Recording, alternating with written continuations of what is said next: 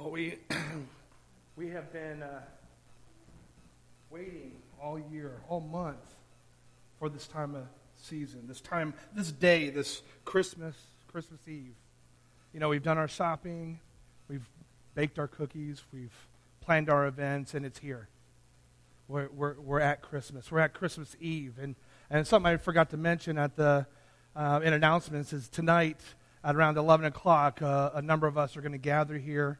And we're going to ring the bell at midnight. Apparently, it's been a tradition for a little while now, and I think it's a beautiful tradition. At midnight, we will ring the bell. I don't know how many times. Hopefully, maybe 15, 20.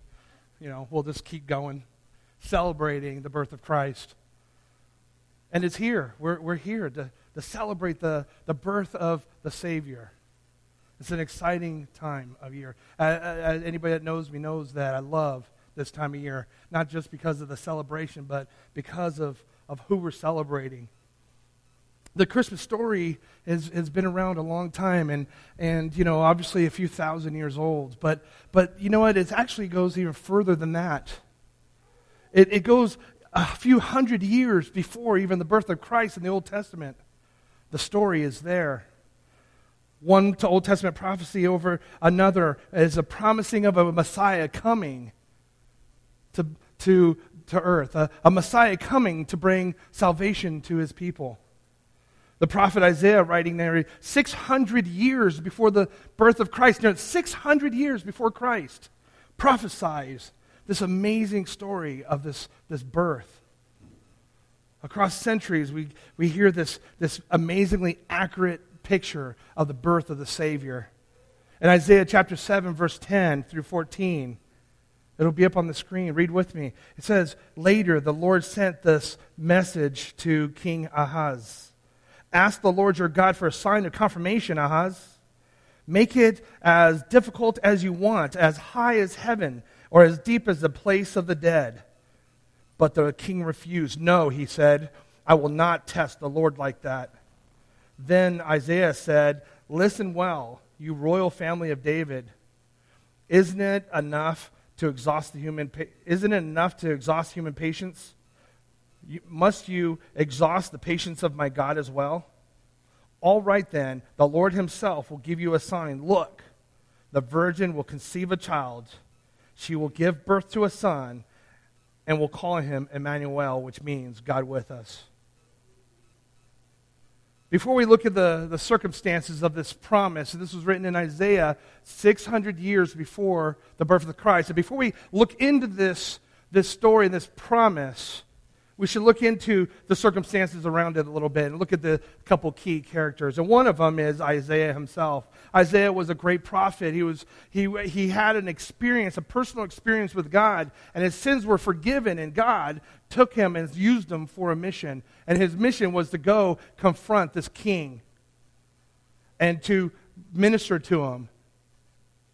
And the second person we want to look at is King Ahaz himself. This guy, in all serious terms, he was a bad guy. This guy is like the baddest guy.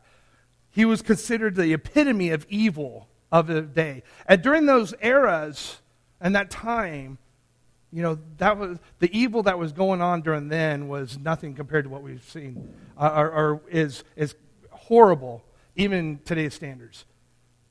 This guy went on, he was a king of Judah, and his father and grandfather were righteous men, and they loved the Lord. And he was part of the King David's family and lineage. And he was this wretched guy who desecrated the temple, and he also sacrificed his own kids, and he sacrificed his own children. But he had a big problem. He was faced with this problem during this time, and the kingdom of Israel and Aram were getting ready to attack, and he was pretty much on the short end of the stick. He was not going to win this battle. See, God is always taking care of the lineage of King David. So here, King David was a man who was noted for being a man after God's own heart. He was faithful to God. And Ahaz was part of that family tree, and God always took care of the David's lineage. And God sent Isaiah to Ahaz to send him a message and say, "Look, man, you're wicked. You need to stop this." And he goes and asks them, says, you know what? God will give you a sign. God will give you victory and even allow you to choose a sign to show that victory. And the sign of choosing, God could have, by the power of God's hand, he could have won the victory of this battle. The sign could have been the timeless proof of God's faithfulness to this lineage of David. And as you read in verse 14, we find ourselves seeing something that we didn't see before. A promise. See, he said, you know, I will bless you and I will take care of you and I'll show you the sign. And he turns around and he says, no, I will not do that.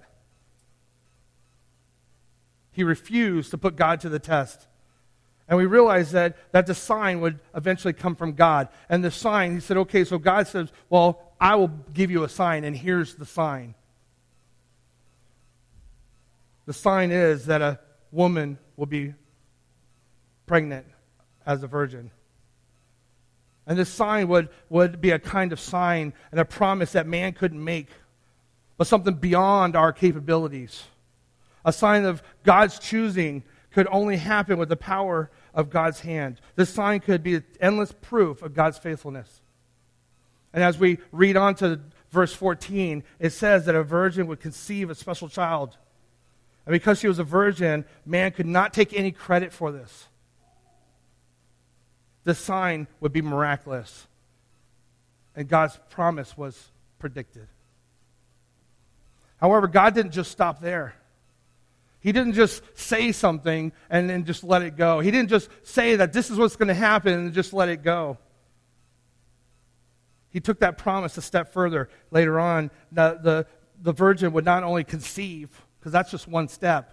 That's one miracle, isn't it? A virgin conceiving, isn't that a miracle in itself? But what about her actually giving birth to a son? Isn't that a miracle? She went full term. She didn't just have a baby, but she had a son. And not only did she have a son, they called him Emmanuel. It wasn't just a name, it was a promise. This child would restore a broken relationship between God and his people. This curse that happened in the Garden of Eden would be broken because of what God has done, because God would be with us. You see, we couldn't come to God on our own doing. We can't come to God. We can't restore that relationship without him taking that first step toward that relationship. See, we're still in a promise stage. See, we're not good enough to do that. We're not good enough to restore that relationship, and we're still in that promise stage. That promise is only as good as the promise maker. So if God makes this promise that there's going to be this coming birth and this restoration, then we got to look at the promise maker and say, okay, well, did he fulfill that? And you skip forward to Luke chapter 1, verse 26 through 33. It says, in the 6th month of Elizabeth's pregnancy, God sent the angel Gabriel to Nazareth, a village in Galilee, to a virgin named Mary. She was engaged to be married to a man named Joseph, a descendant of King David. Gabriel appeared to her and said, "Greetings, favored woman. The Lord is with you." Confused and disturbed, Mary tried to think what the angel could mean. "Don't be afraid, Mary," the angel told her, "for you have found favor with God. You will conceive and give birth to a son, and you will name him Jesus. He will be great and will be called the Son of the Most High. The Lord God will give him the throne of his ancestor David, and he will reign over Israel forever. His kingdom will never end." Did you look at that? Did you see that prophecy, that story, that promise from Isaiah chapter 7 that we were just started reading? And there was a son, a virgin would give birth to a son. And now fast forward 600 years later, here it is in Luke chapter 1, the same thing. See, God foretold these events hundreds of years apart. And here it is. Could we expect anything else from God? But we have a little problem here. Mary was engaged to Joseph.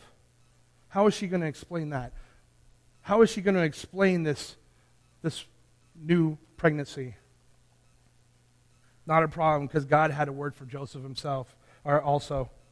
If you look at Matthew chapter 1, verses 20 and 23, it says, as he considered this, an angel of the Lord appeared to him in a dream. Joseph, son of David, the angel said, do not be afraid to take Mary as your wife, for the child within her was conceived by the Holy Spirit. And she will have a son, and you will name him Jesus, for he will save his people from their sins. All of this occurred, fulfilling the Lord's message through the prophet. And take a close look at this verse, in verse 23. Look, the virgin will conceive a child, and she will give birth to a son, and they will call him Emmanuel, which means God with us. Just in case anyone forgot the initial response, the angel reminded him of it. He wanted to remind them of that prophecy from years before. God is the ultimate promise keeper. God has always used signs and promises to get the attention and deliver his message. He's used it all through history, signs and promises. There's hundreds and hundreds of promises that he's made, and he has fulfilled them. God has always used these signs to get the attention and deliver his message to his people. In the birth of Christ, we have a sign, a promise, a prophecy from God. We have this promise and prophecy that teaches us a lot about God and his character and who he is. So what can we learn from this? We see this prophecy from Isaiah chapter 7. We know the story of the virgin birth, but what can we learn from this? What can we take away from this comparison?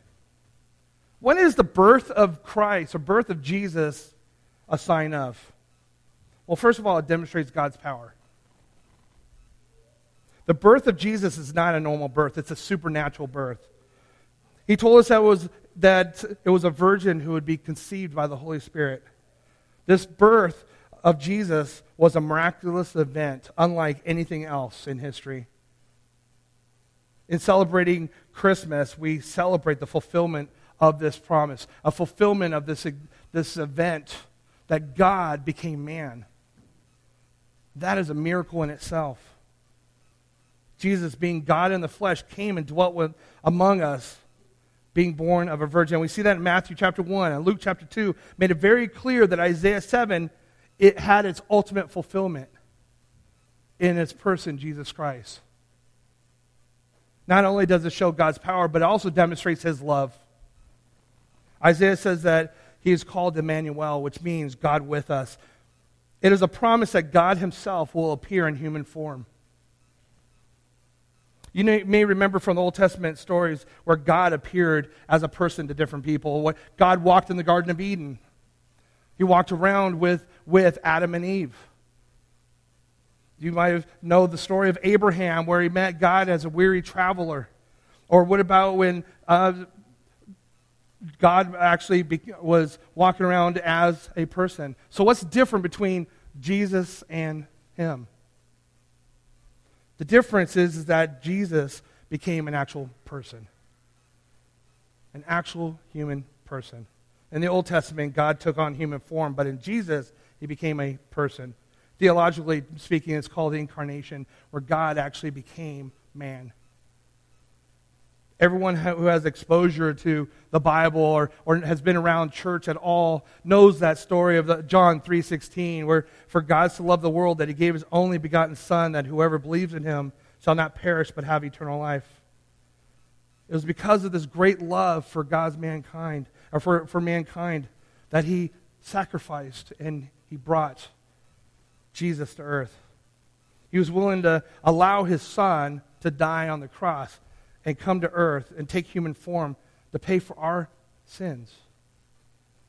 The Apostle Paul tells a story from a viewpoint of Christ in Philippians chapter 2. It says, though he was God, he did not think of equality with God as something to cling to. Instead, he gave up his divine privileges. He took the humble position of a slave and was born as a human being. When he appeared in human form, he humbled himself in obedience to God and died a criminal's death on the cross.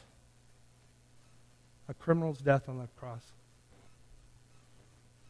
James Boyce, who's a great theologian, writes the following. Jesus endured a human birth to give us a new spiritual birth. He occupied a stable that we might occupy a mansion. He had an earthly mother so that we might have a heavenly Father. He became subject so that we might be free. He left his glory to give us glory. He was poor that we might be rich. He was welcomed by shepherds at his birth, whereas we, at our birth, are welcomed by angels. He was haunted by Herod that we might be delivered from the grasp of Satan. That is the great paradox of the Christmas story. It is that which makes it irresistibly attractive. It is a reversal of roles that at God's cost for our benefit. That's love. God's sacrifice for us. Not only does God show his love, but he also shows us his faithfulness. Charles Ryrie, he's another theologian, says this: according to the laws of chance, it would require 200 billion Earths populated by or with 4 billion people each to come up with one person whose life could fulfill 100 accurate prophecies without any errors in sequence. Yet the scriptures record not 100, but over 300 that were fulfilled in Christ's first coming alone. Think about that. 4 billion Earths, or 2 billion Earths with 4 billion people on each one. And that's what it would take to have one person fulfill 100 prophecies. In his book, Science Speaks, Peter Stoner applies modern science of probability to just 8 prophecies regarding Christ. 8. He says that the chance that any one man might have fulfilled all 8 prophecies is 1 to the 17th. That would be 1 in 100 quadrillion. Look at those zeros. That's 1 in all of that. That's the probability of somebody doing that. You math people probably know that. That's a big number. He goes on and suggests that we take 10 to the 17th silver dollars. Okay? Pay attention to this. We take 10 to the 17th silver dollars and lay them face down on Texas. Face down. We will cover all of the state 2 feet deep. Now mark one of those silver dollars, stir up the whole pile, blindfold a man, and tell him to travel as far as he wants to go and find that marked coin. And he has to pick up that one. What chance would he have of getting it the right one? What chance do you think he has of getting the right one? He concludes it's just the same chance that the prophets would have of writing those 8 prophecies and have them all come true in any one man, providing they wrote it with their own wisdom. See, when we talk about prophecy, and what so many people think of is sometimes people think that it was written after the fact. But we have proof, we have evidences that the book of Isaiah, Isaiah is one of the oldest books of the Bible that we have original copies of, or good copies of. And it's over 500 BC. We have copies of the book of Isaiah from going back from 500 BC. Now, it was written around 700 BC. And so, all these years, and we found them in 1948, the caves in Qumran, the Dead Sea Scrolls, we found Isaiah. And we compared them to the other ones we had, which were around 100 AD. I think the oldest one we had at the time was around 200 BC. And we compared them, and guess what? They were 100% accurate, with the exception of what they call a dot and tittle, which is a Hebrew mark, a decimal point. That's how accurate this stuff is. And these prophecies coming together, and they're told hundreds of years later, the probability of that happening. See, over 300 separate prophecies concerning the coming Messiah give exquisite detail of the birth of Christ. One of those prophecies is in Micah chapter 5, verse 2. Here, Micah told exactly where Christ will be born. It says, "But you, O Bethlehem Ephrath, are only a small village among all the people of Judah. Yet a ruler of Israel, whose origins are in the distant past, will come from you on my behalf." So this verse begins with the word "but." And it's an introduction to something new and something grand, and it's about to enter human history. And there's a couple things I want to point out of this. It says a ruler from Israel whose origins are distant past. So he's talking about in the future, or somebody's going to come, a ruler of Israel, but he's actually from the past. That's God. And he's going to come to you on my behalf. See, this verse begins with the word "but," and it's an introduction to something new, something grand that is about to enter human history. But in surprise, an origin of this grand new work is not in one of the world's capitals. It's not even Jerusalem, but in Bethlehem.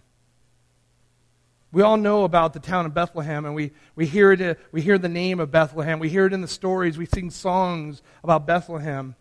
There's a popular song. I think, didn't we sing it today? "O Little Town of Bethlehem." Or we've seen it recently.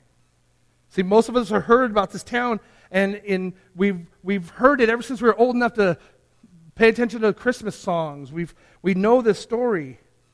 But 2,000 years ago, Bethlehem was nothing.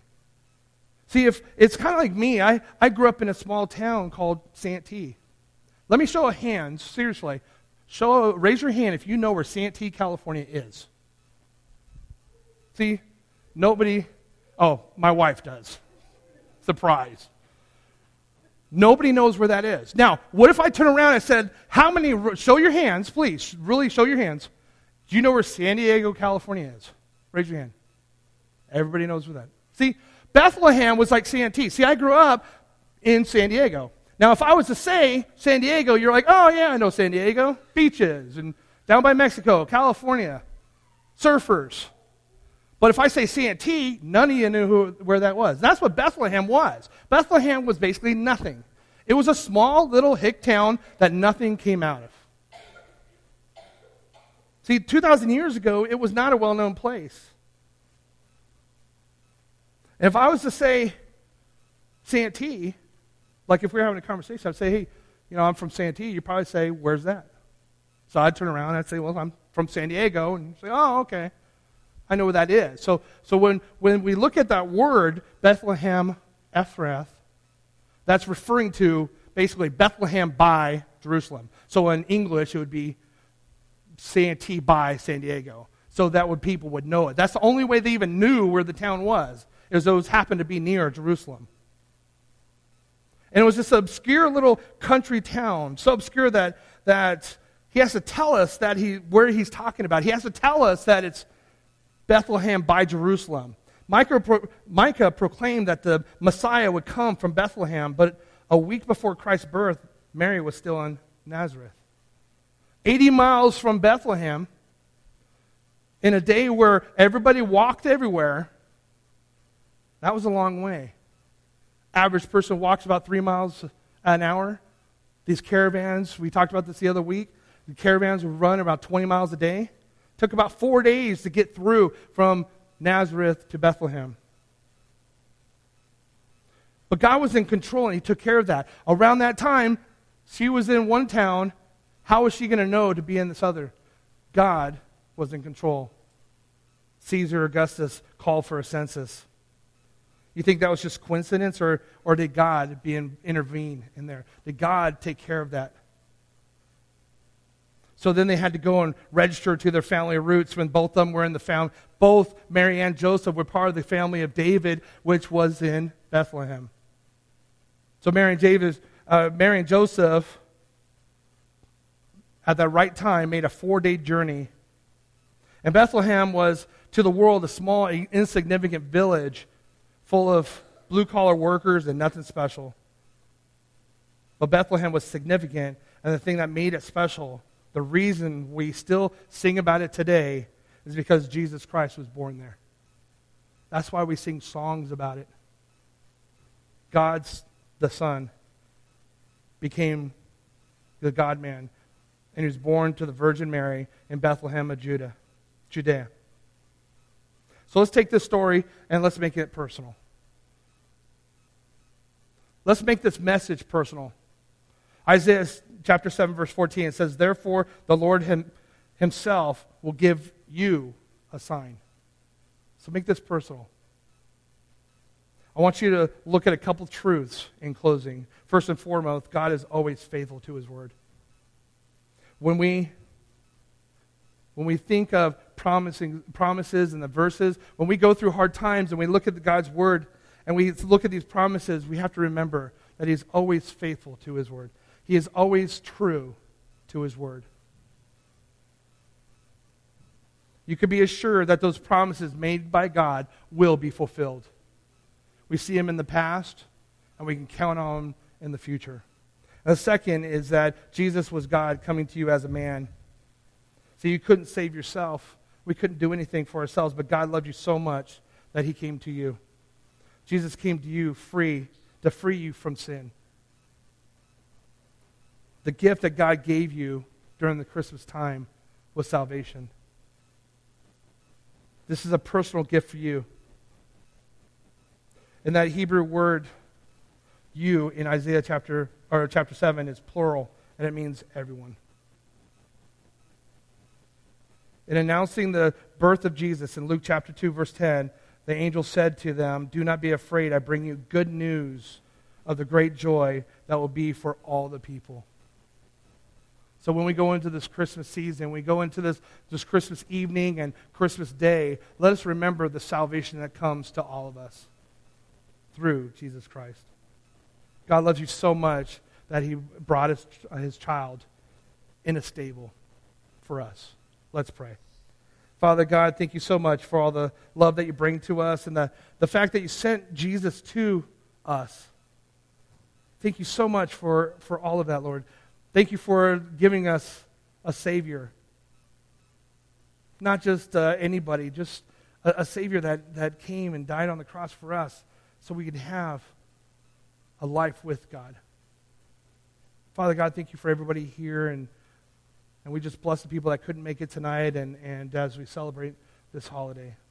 We love you, Lord, and we praise you in Jesus' name. Amen. Now this time of the service, normally we do an altar call and all this other stuff, but we're going to do our candlelight part. And what I was hoping to do, and since there's plenty of us, I was hoping that we could all stand up and gather into a circle around, I would say, this side here. And we'll light candles, and then we'll sing our last few songs. If you'd all please rise.